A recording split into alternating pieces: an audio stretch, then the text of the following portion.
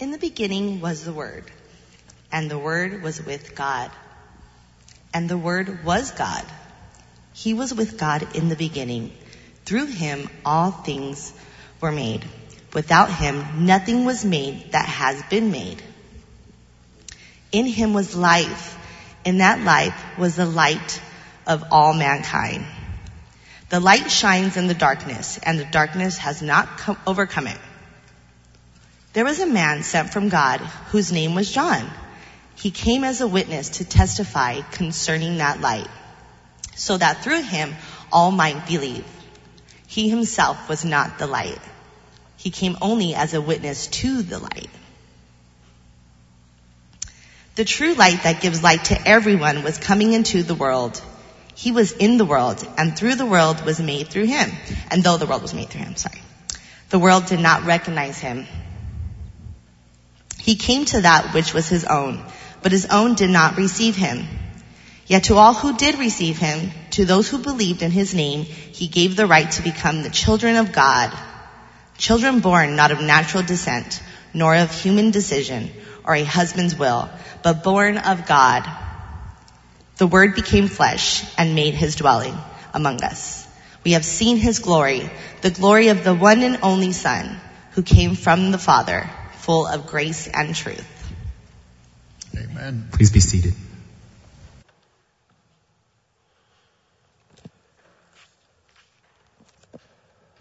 Thank you, Christina.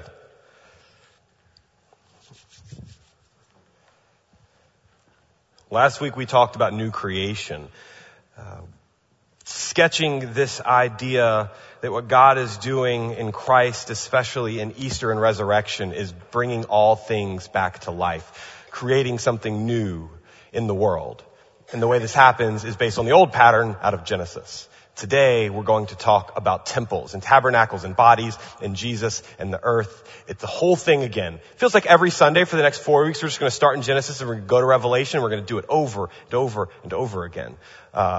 Partly because often the way that we read the scriptures is very piecemeal, where we'll take a scripture out, a verse out, sometimes even a word out, and we'll ask, like, what does this thing mean? But all of this is given to us inside of this larger story that's being told, that we call God's interaction with creation and with humanity.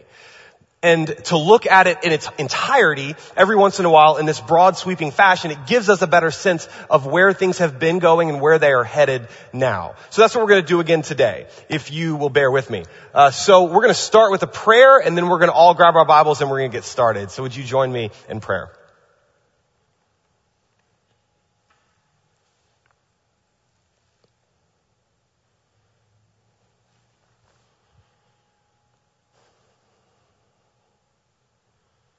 Dear God,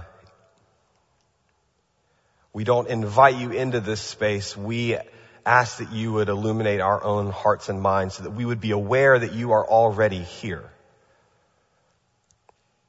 In between us and our connections, healing the parts of us that are broken, knitting us together to be your people. Stay with us through these next minutes, days, and weeks. Ground us in your larger reality. This is our prayer. Amen. Paul, may need your help pushing the slides forward, so I'll let you know when we're heading to the next one and we'll get there, okay? If you have a Bible, grab it. We're going to open up to John 1, which is the reading we heard from Christina today, and we're going to dive in because we have lots to do today.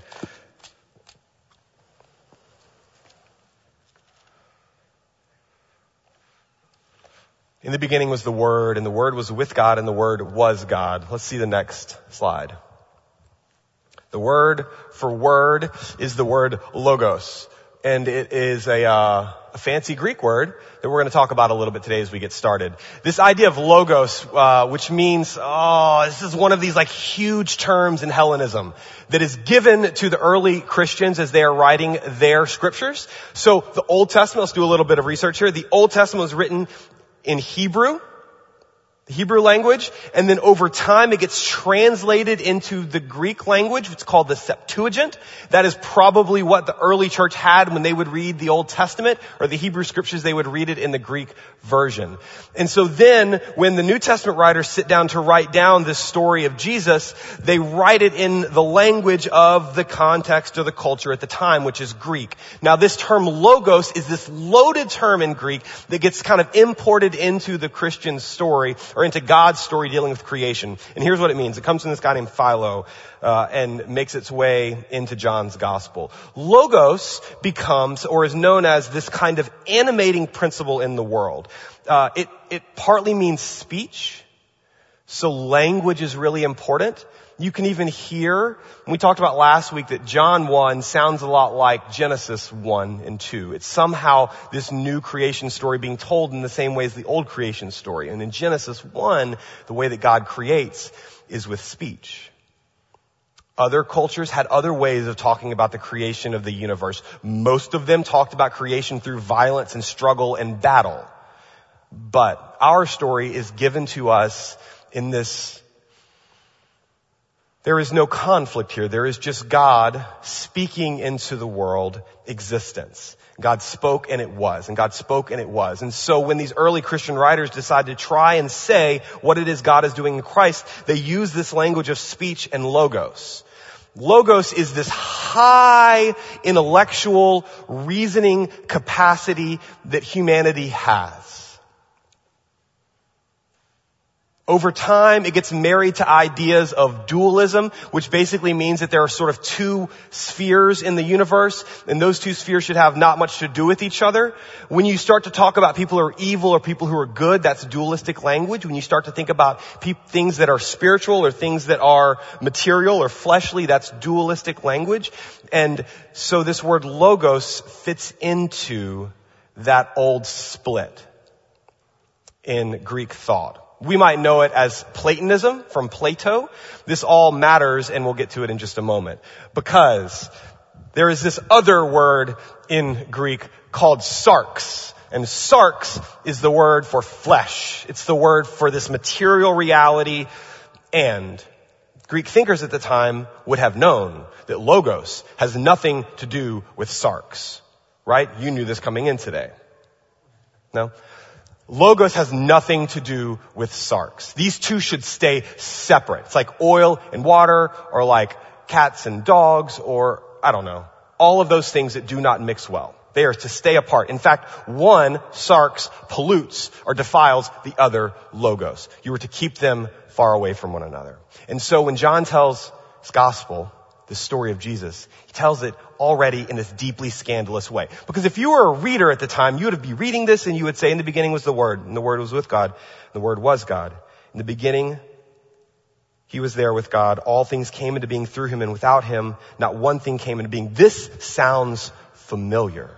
You would nod along. You would applaud. You would say, yes, absolutely. This is exactly how we understand logos.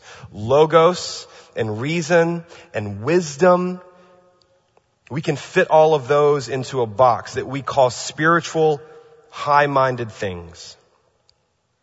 And then you get the fateful verse 14. And the Word, the logos, became flesh and lived among us. Next slide. These two do not go together, and yet, go one more, they do in Christ.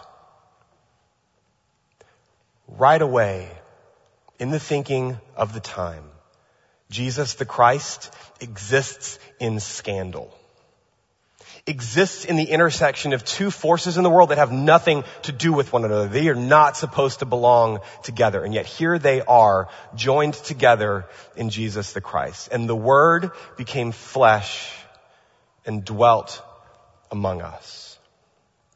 We are going to spend the rest of this teaching talking about what that means.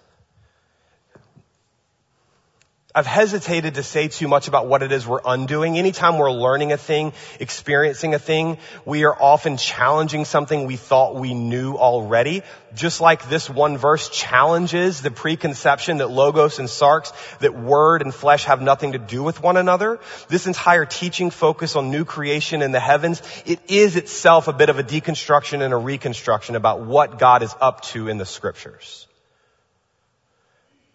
So, I'll rehash for you what I was given when I grew up in church. And this will sound familiar to some of you. And there's always like a bit of truth in all of these different understandings of God and Christ and resurrection and the gospel, but often not the fullness of the picture. Sometimes though it's quite off base in a way that can be dangerous or destructive. So here's what I was given. I said this last week and I'll keep saying it over and over so that you understand what it is we are working with here. The goal of the Christian life, as I came to understand it, from the age of like 7, when I first remember learning about it in VBS, until, still, if I'm being honest, because this stuff is deeply ingrained. The goal of the Christian life was to get saved. And to get saved or accept Jesus into your heart was itself principally a spiritual experience. Interacting with the Holy Spirit and with our soul, something happens and somehow we are saved from, usually it was saved from hell or saved from destruction or saved from sin or saved from sarx, from the flesh. Now, the prize, if you sort of won the game that was being played here, was that upon death, you were able to escape. You were able to leave this shell, this prison, this body, this flesh, and your soul was freed to go to heaven. And there, you would spend eternity, that language of eternity or forever after or everlasting life, you would spend your soul in heaven with God and Christ and the angels and all the rest of us. That should sound familiar to a lot of us here. That is kind of the pitch of what we might have absorbed as the Christian message. There is a problem. Principally, that's not what the Bible says. And everyone pulls out their Q&A cards and starts to write down questions right now. The Bible is concerned about something else, and the Gospels themselves tell a different story. One writer I've been reading a lot this last week says, actually every writer I've been reading this week says, that nowhere in the Bible does it say that our souls are to spend eternity with God in heaven, that heaven is our ultimate home. Now that itself should sound a little bit scandalous, and so I'm going to leave it there because I still want you to listen to me for the next little bit, right? Okay. So let's pull up the next one here, Paul. I want to tell you about the super secret knowledge club. I don't know if you've heard of it, but you might want to be a part of it. There was at the time in the early church lots of these super secret knowledge clubs or wisdom cults. And they sort of spring directly out of this idea that spirit and flesh do not belong together. The problem was, in Christianity, you just heard from John 1:14, that in Christ, logos and sarx are brought together. And that presence of God in the world is the marriage of those two realities. And so these early Christians are trying to reckon with what they've received in their own culture, namely this kind of dualistic thinking, that spirit is good and flesh is bad, right? So that's the seedbed for understanding in the world. But then they are given this story that God is made manifest in human form, in flesh and blood, in needs and desires and like sweat and excrement and needs to eat and like all of that. That is the presence of God in the world. And yet over here is this foundational belief that spirit and flesh do not belong together. So they begin to try and figure out how to resolve this tension. How do you resolve the tension of Christ? And they come up with all kind of different answers. So, one of the answers is Christ is just this really cool dude. And that's about all there is to him. This good teacher, all human, all flesh, all sarx. The other way, the more common way, and I would say the way that the church still often thinks about the Christ, is as disembodied spirit, or is all logos. So the super secret knowledge club, that's the fancy word for the Gnostics. Gnostics, the word gnosis is the word for knowledge. Gnosticism is an early Christian heresy that says that Jesus or God, that is all spirit. And anything that is not spirit is just this like temporary shell of a thing. There it is again. There's the dualism. That the God of the Old Testament was a lesser God, and the God of the New Testament made known in Christ is the true God. And so, right, when you needed to resolve a tension that is left in our story given to us from God, you start to get in some really dangerous territories. And so they would have these little gatherings and they would whisper together about the secret knowledge that they were sharing with one another. And at some point in death, they would be free from the constraints and limitations of bodily existence to be with God in a pure way. It was heresy then, and it is heresy now. It goes by lots of other names to the early church, but we could just call it the super secret knowledge club. And it's one that you can feel sometimes, people who are trying to follow Christ wanting to be a part of, to resolve the tension that is Jesus the Christ. Fully God and fully human is the way the tradition gives it to us, full of the tensions inherent therein. Next slide. I'm really scared to talk about these. Base reality, ancestor simulations, and externalized human consciousness. Partly because I know who's in the room. And so who knows what like base reality and ancestor simulations are? Oh, good. I can just make this up and no one will know. Ian, I'm sure, like Brian, I definitely thought that you would be right on this, but you probably are. This sort of, okay. I've been looking, you don't have to look very far, for where Gnosticism or the super secret knowledge club is at play now today, and turns out it's everywhere. Turns out it is again still sort of the bedrock foundation of our existence. Place that I find it most often is in the ideology that emanates out from Silicon Valley, which we are learning right now encompasses our whole lives. Like, who's got a smartphone? Who's on social media? Who lives inside zeros and ones, computer code, that now not only helps like enhance life, but is now dictating and structuring life. So these are ideas that kind of come to us out of this technology revolution we are in the middle of right now, that say, somebody's going to go fact check me and I'm going to get this all wrong. But it's okay. I'll get close. The idea around some of the leading experts in like emerging technologies, things that are truly driving our lives right now. So names like Elon Musk, right? SpaceX, these huge names, people who have multiple billions of dollars and control lots of our attention, are committed to certain kinds of beliefs that are Gnostic, particularly that consciousness can be freed from bodily limitation. So a lot of the research that like certain spun off groups inside of Google are doing are around how to extend human life or even how to transcend human life. How to remove our whatever we are made of. And what we are made of in this story is our thoughts, is our brain, our memories.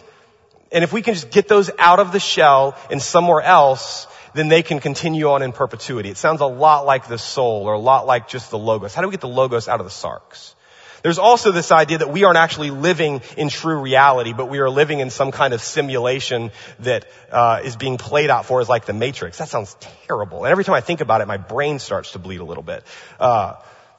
And so base reality would be the reality at like its bedrock, and that we are not in fact there. A lot of these folks would say that we live in some kind of shadow world. This idea of externalized human consciousness is that we can get this that makes us out of this shell. We can put it somewhere else. We can store it in a computer. We can upload it into someone else. If this sounds strange to you, it is everywhere. It is an animating ideology underneath the surface. That what limits us as humans, what limits us as the earth, the carrying capacity of creation,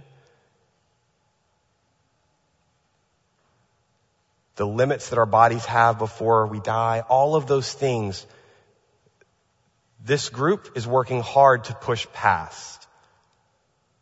And underneath it all is this idea that embodied reality is stifling our advancement. And that is a super secret knowledge club. Except for in this one, you have to have a certain amount of money to get in. But it's there all the same. Next slide. I want you to remember this. If you need to write it down, write it down.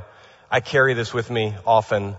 It's this pithy little phrase that helps me understand what it means to live inside of paradox. Forcing a choice where God has left attention is the beginning of all heresies. When we started off talking about the tension between flesh and spirit, between logos and sarx, there is always the temptation to divide the two, to force a choice. But our faith, the bedrock of the story we are telling about God's action in the world through Jesus the Christ, is itself full of tension and paradox. That life comes through death, that strength is exhibited in weakness, that the last should be first, that the evidence of God made manifest in the world is in Jesus the Christ, who is this balancing of tensions, of humanity and divinity. So, forcing a choice where God has left attention is the beginning of all heresies. Next slide. We have at the Connections desk a new book. Every once in a while when we do different teaching focuses, we have books that we share with you that have been influential in what we're talking about together. And I want to introduce you to an agrarian poet named Wendell Berry. If you don't know Wendell Berry's work, you are in for a treat. It is brilliant. And this book is called The Art of the Commonplace. It is 21 essays on a wide-ranging set of interests. But he has an essay in here called The Body and the Earth that I've been reading and rereading this week. And I want to read you a section of it because Berry talks about this marriage that our dualistic thinking always is trying to undo, always trying to divorce. See if this sounds familiar. The separation of the soul from the body and from the world is no disease of the fringe, no aberration, but it is a fracture that runs through the mentality of institutional religion like a geological fault. By the way, now that I'm from California, now that I live here, I know what it means to have a geological fault. And what happens when none of that tension is released here, right? If it doesn't shake, but it just holds, that seems to be what is the ingredients needed for a really destructive event. So there's a fault running through the center, Berry says, of our faith. And it is this separation of the soul from the body and from the world. This rift in the mentality of religion continues to characterize the modern mind, no matter how secular or how worldly it becomes, which is the point of this conversation on externalized consciousness or simulations and base reality, is that even if you have nothing to do with religion, this same kind of thinking is still sort of a bedrock belief.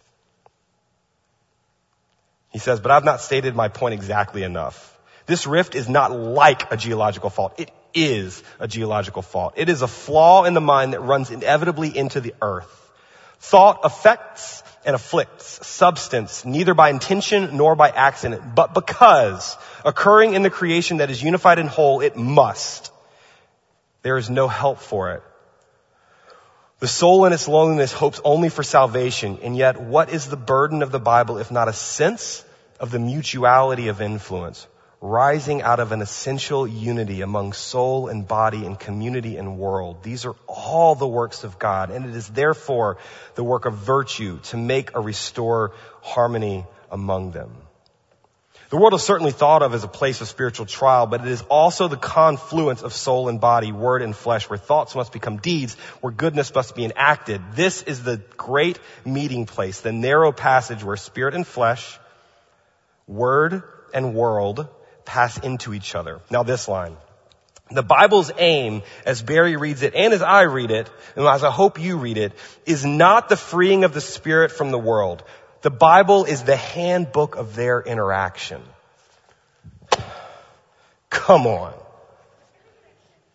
The Bible is the handbook of their interaction. It says they can't be divided, that their mutuality and their unity is inescapable. And it's not reconciled in division, but in harmony. Here's the thing. Take that line. The Bible's aim, as we read it, is not the freeing of the spirit of the world. It's the handbook of the interactions. Take that line and then go back and just read your Bible. Like read the whole thing if you can, cover to cover. Or just go back and read one of Paul's letters to the early church and you will see, you will read, and you will hear this playing out. I don't know how this happened that we got so far off course over time when we would pick up our scriptures and read them. But this is the story that God has been telling. So let's go after it together. Next slide. This is how we often think about heaven and earth. Heavens are up there, earth is down here. It's a perfect little divide. Good is up high, bad is down low. That's how the thing works. My head is better than my feet. I'm assuming that's why we're made this way, right? That is the division. That is the old way of thinking. So go to the next one because I want us to think about it this way, just to help us a little bit get out of this dualistic thinking. Up is good, down is bad. So let's just put them side to side. There are the heavens and there is the earth, and there is something between these. And that between space is what we're going to talk about today.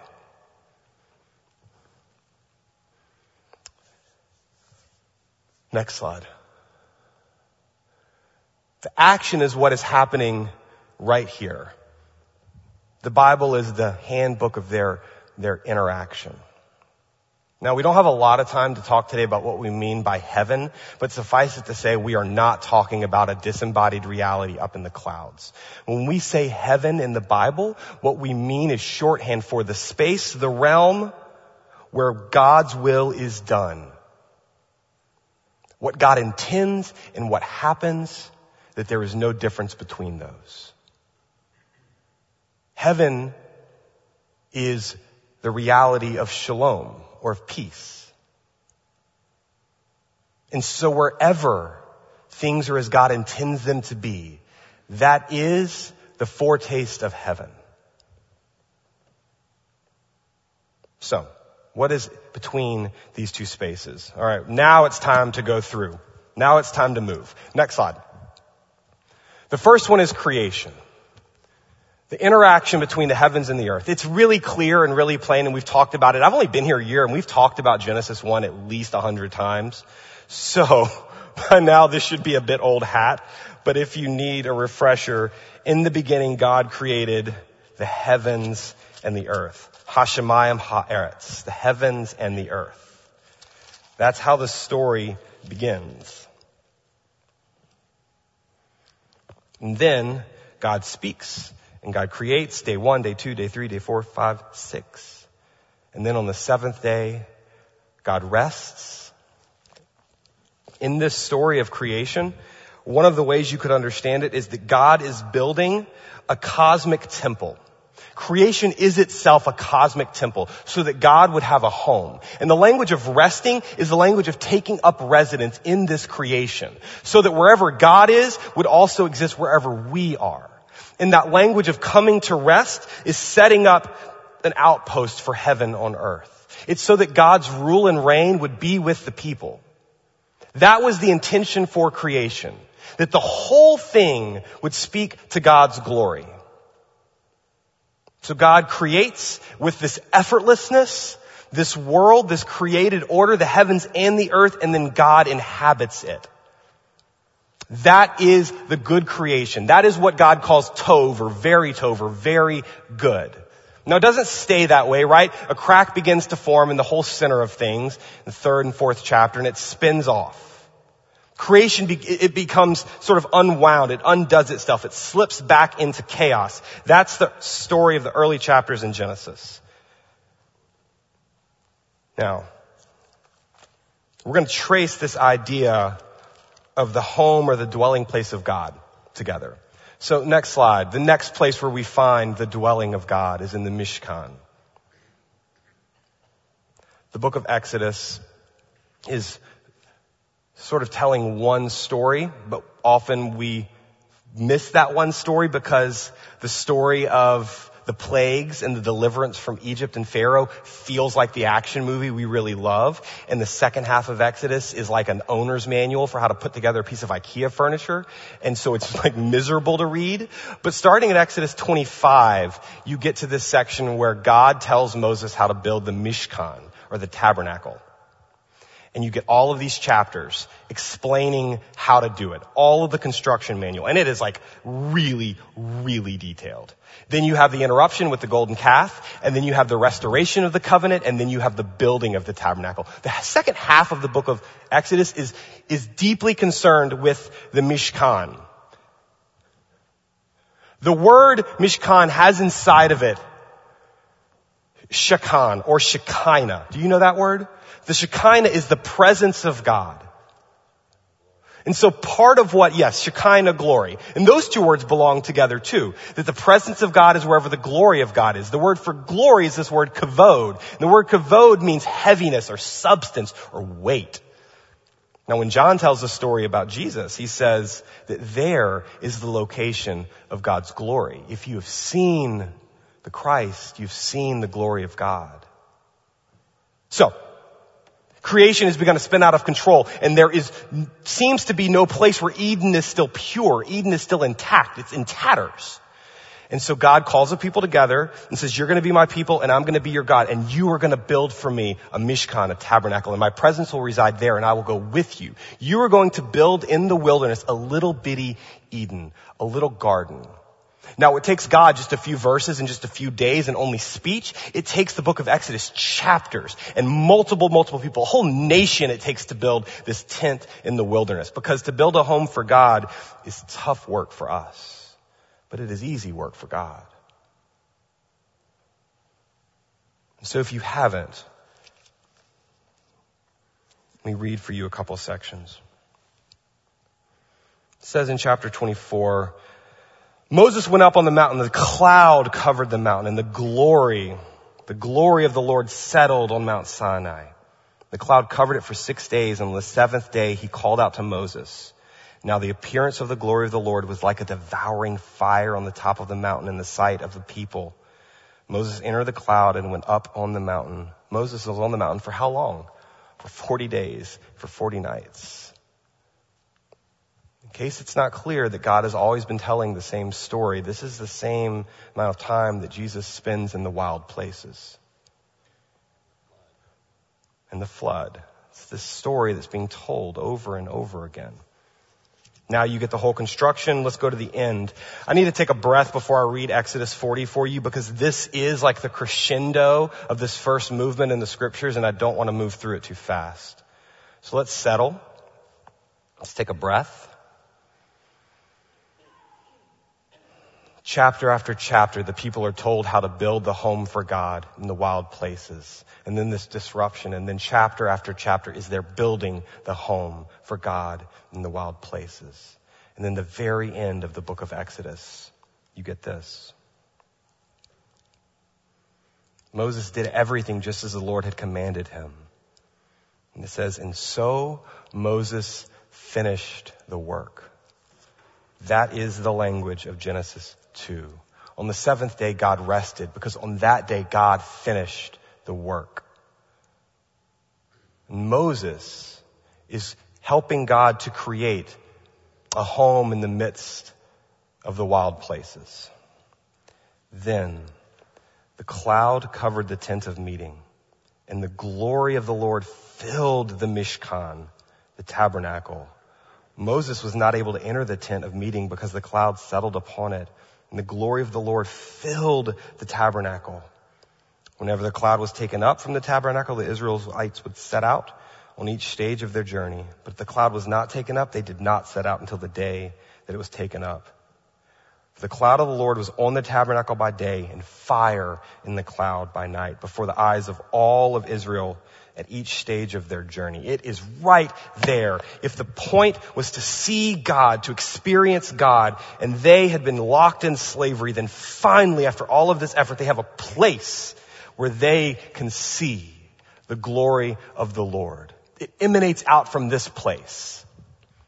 Now the story, if you keep reading backwards in Exodus about what God's people were supposed to be, the glory of the Lord exists in their midst so that it might radiate outward from their midst. It is always put there so that they can steward it into the rest of creation.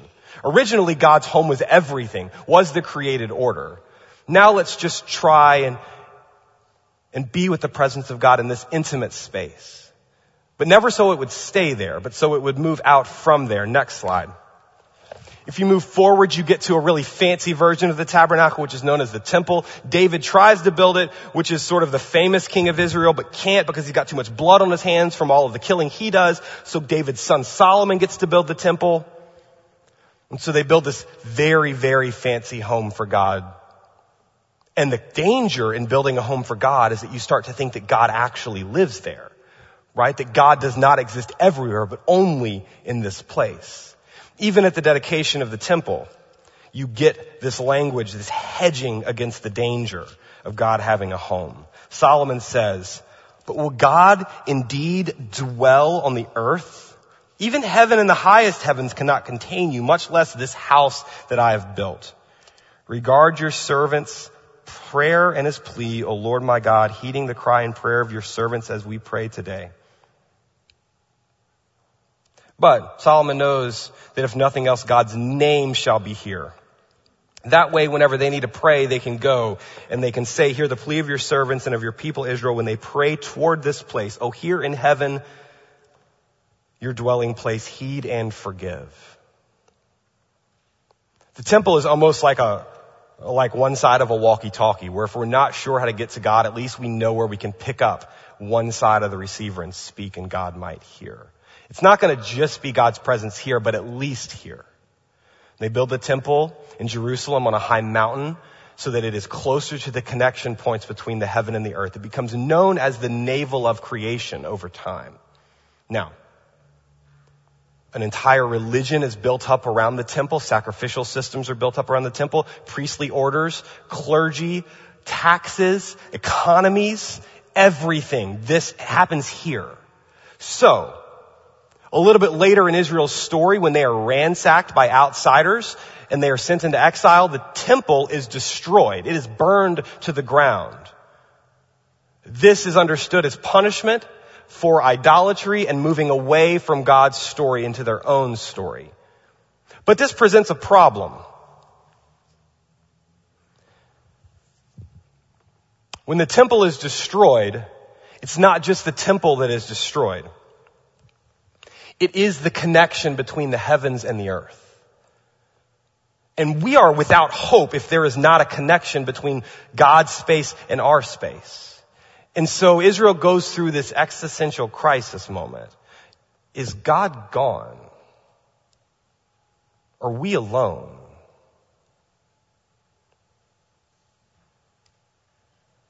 Have you felt that? Did you pick up the same phone, the same walkie-talkie and speak and nothing? Is the connection severed? Some of you, when you come here week after week, it's to find that connection. The hope that somehow what we do in this space is making it possible for you to commune with God. You're partly here because you like one another, right? We all like one another. But more you are here because you believe that God is somehow present here in our midst. And somehow the work we do together brings those two realms of reality closer together. So when the temple is destroyed, the connection is severed.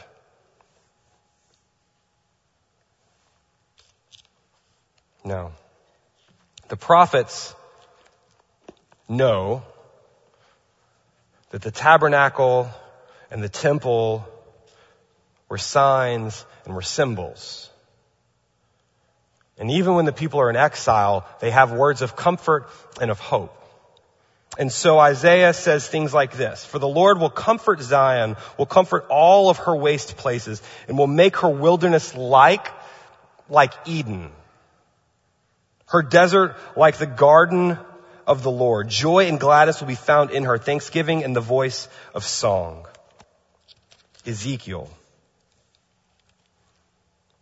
The land that was desolate has become like the Garden of Eden. And the waste and desolate and ruined towns are now inhabited and fortified. In the midst of the worst story, in the worst of places where God seems to be absent, the prophets say that is not true. God has not left you alone. God was never just in that temple. God was never just in this church. God has always been between all the connections between heaven and earth. The heavens can't even hold God. The highest heavens can't even hold God. This beautiful room can't even hold God. But God will spring up from the desolate places a garden again. So, when the writer of John's gospel begins to speak, in the beginning was the Word, and the Word was with God, and the Word was God, and the Word became flesh and dwelt among us. The word for dwelt is the word for mishkan, to tabernacle. God's presence is back decisively in this person. And the connection between the heavens and the earth is found in Christ. This is the fancy shorthand for Christ, Kairo. It's the Greek words, which is why when you see X for Xmas, that actually means Christmas, so it's okay. No big deal. That's for another sermon. Let me sit with this for just a second. The meeting place of heaven and earth is in Jesus the Christ.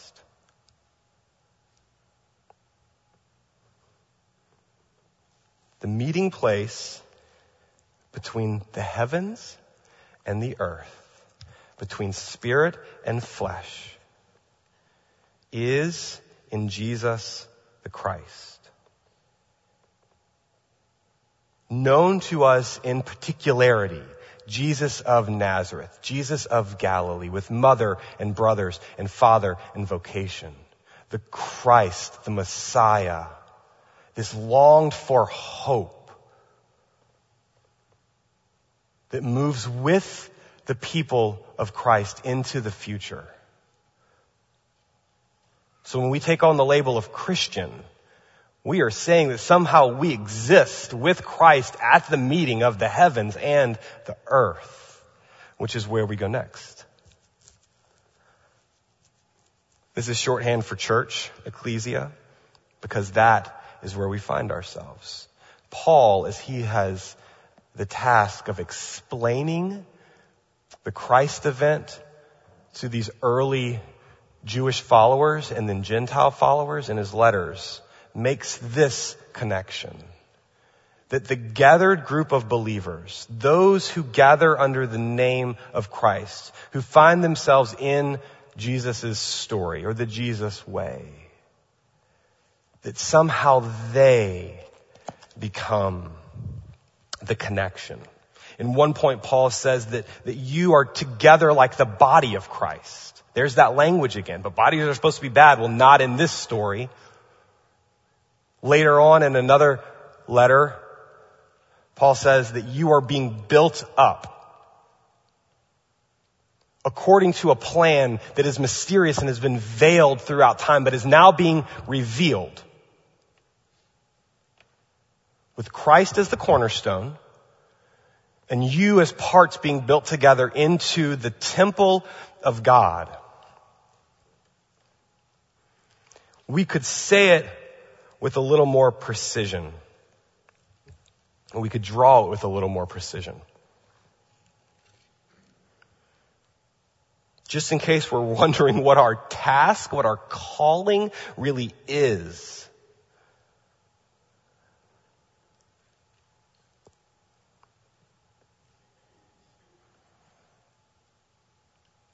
I knew this week as I was studying that this is where the scriptures were building to. It wasn't like it was a surprise to me when I got to this part of the story and thought, Paul, what? It's us?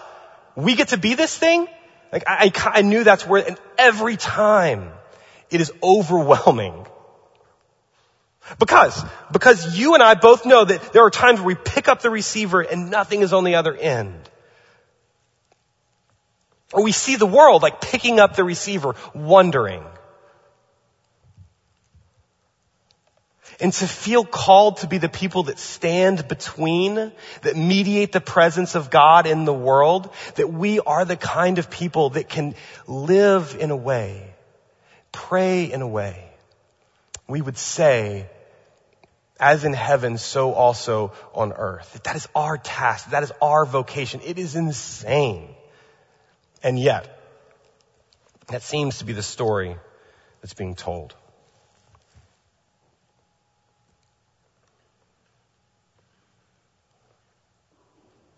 Okay.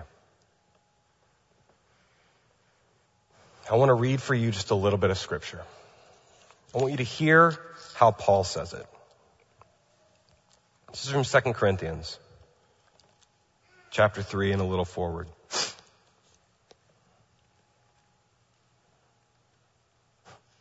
Are we beginning to commend ourselves again? Surely we do not need, as some do, letters of recommendation to you or from you, do we? You yourselves are our letter, written on our hearts to be known and read by all. And you show that you are a letter of Christ prepared by us, written not with ink, but with the Spirit of the living God, not on tablets of stone, but on tablets of human hearts. Whereas before, God's revelation was through the scriptures, through the Torah would be the way Paul would say it, through those early books of the Hebrew scriptures. You are now the letter. You are now the Torah. You are the scriptures that make manifest God's presence in the world. You.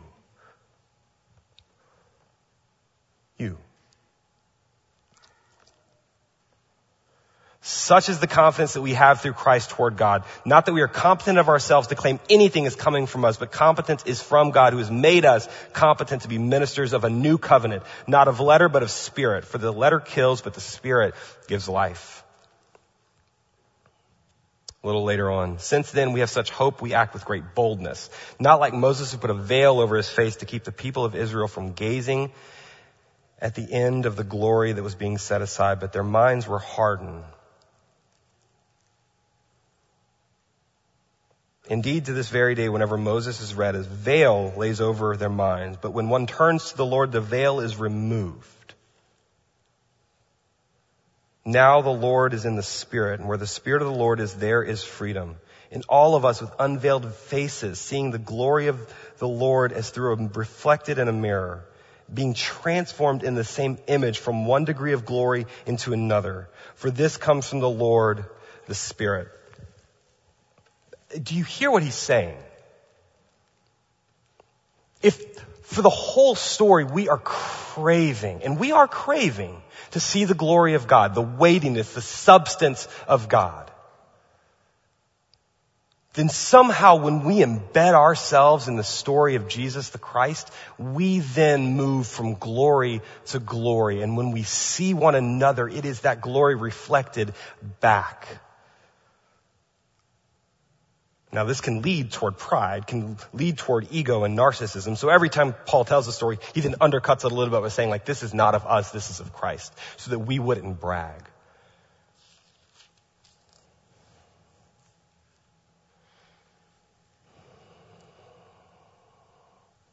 Locates this glory in the body. No. When we talk about sin, we've said that sin is that which separates us or alienates us from all of these connected points. What Wendell Berry calls our mutuality or our unity. What the Old Testament or the Hebrew Scriptures called the oneness. Hear, O Israel, the Lord your God, the Lord is echad, the Lord is one. Or what Jesus says when he says that they may be one. united and unified. Sin is that which makes that untrue, which breaks it apart, which makes animosity exist between us, animosity exists between us and God, between us and creation. If you should feel that right now, every day there's more of creation that is disappearing. More of it that we are using in a way that is not honoring. Our own bodies, our own selves. Everything is separated, divorced from everything else. This is our estrangement, and this is the condition of the world. And so, what God is doing in Christ, and the Word became flesh, what God is doing in us, passing from glory to glory, is restoring the connections, binding us back together. When Paul tells the story of Jesus' work in the world, he says the biggest surprise is that it extends all the way to the Gentiles or to people who didn't know they were inside of God's story. I don't know why that's a surprise to those people back then or why it's a surprise to us now, because God has always been about moving past the boundaries we make. Has always been about God's entire creation belonging to God. But that seems to be the mystery they hit up against. If you look a little bit later in Ephesians, Paul does it again. Ephesians 2, it says, "For we are what he has made, created in Christ Jesus for good works, which God prepared beforehand to be our way of life. Now in Christ Jesus, you who were once far away have been brought near by the blood of Christ, for he is our peace, our shalom. In the flesh, in the Sarx, he has made both groups into one and has broken down the dividing wall. That is the hostility between us. He has abolished the law with its commandments and ordinances, that he might create in himself one unified new humanity in place of the two, thus making peace, and reconcile both groups to God in one body through the cross. Now we have access to one Spirit in the Father." And here it is. You heard it a minute ago.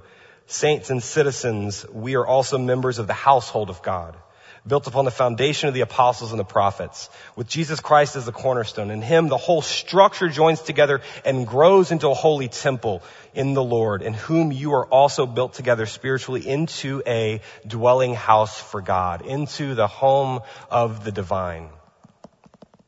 If this isn't the most terrifying and good news you've heard this morning, then I'm not sure we are paying attention. Together joined and grows into a holy temple in the Lord.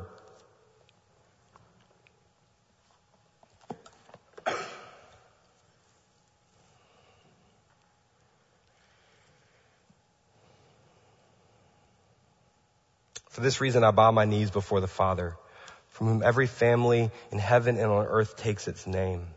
I pray that according to the riches of his glory, he may grant that you be strengthened in your inner being with power through his Spirit, that Christ may dwell in your hearts through faith, as you are being rooted and grounded in love.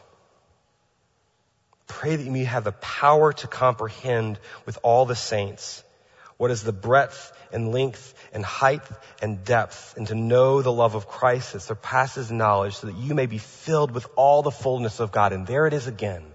Exodus 40. There's the language of the Mishkan, or the tabernacle. "I pray that you may have power to comprehend and understand with all the saints what is the breadth and depth and height and length," measuring out the tabernacle. It takes chapter after chapter to build the thing, and you are being built into the thing, "so that you may be filled with the fullness of God, so that the glory, the Shekinah, might find a home in the world." That is our calling.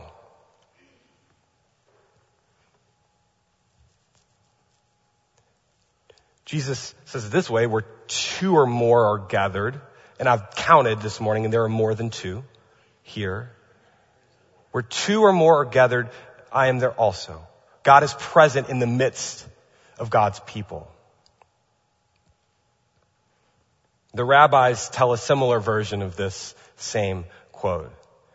It says where two or more are reading the Torah, where two or more are engaged in the scripture, the Shekinah rests between them. So I will say now that the Shekinah rests between us.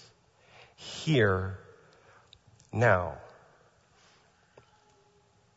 This is not to give us a sense of ego or a sense of one-upsmanship. It is to understand our sacred calling as the gathered people of God.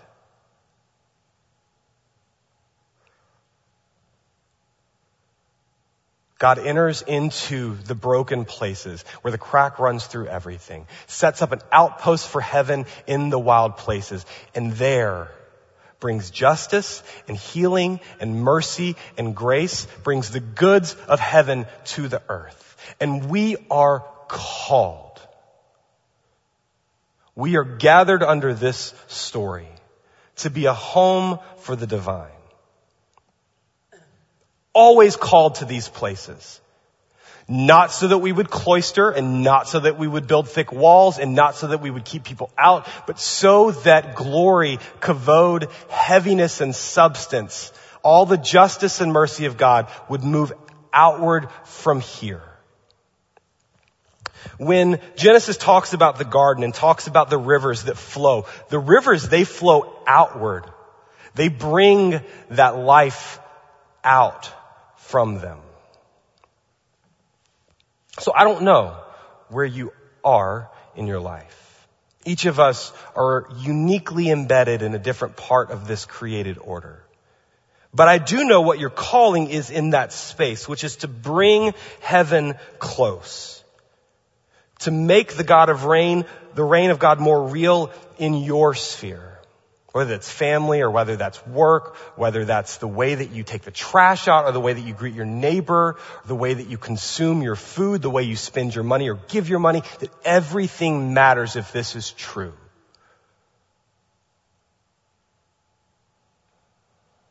God is not waiting to burn all of this up and then help us to escape the thing. God has called us right into the midst of the world, right into the midst of the action.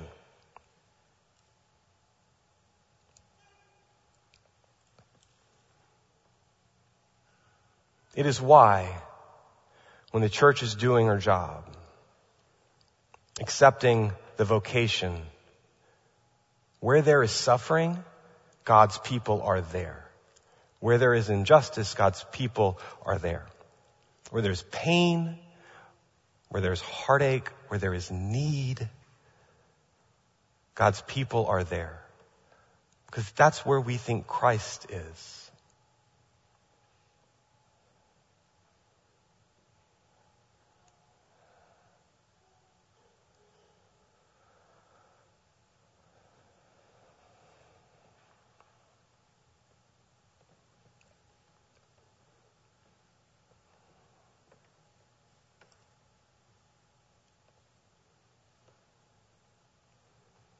A lot of the time, most days, I'm not sure I believe this is true. It is too much. The calling feels too high. But then I get together with you and I think, well, maybe this is true. Maybe we are actually called to be God's home in the world. So may you take up this calling, this vocation. May you hold it with all seriousness. May you feel that Christ has already done the work,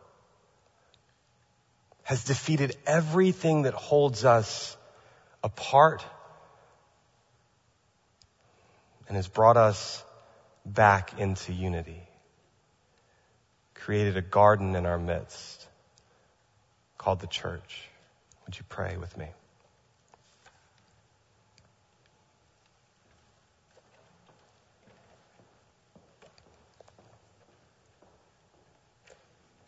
God, what I have said in 30 or 40 minutes does not quite even barely scratch the surface of what you are telling us in this story given in the scriptures. That we belong to you, and we have always belonged to you, but not just us, but everything, all of creation. It is yours, and your intentions for it. That glory would be present in our lives and in the places where we go. and that we would know what justice is, that we would know what righteousness is, that we would know what still breaks the world apart, so that we might be the outpost for your kingdom and that we might carry heaven to earth. You are our only hope, and you've called us to be the hope found in the world. So we take up this vocation with trembling hands, but also outstretched arms. In the strong name of Amen.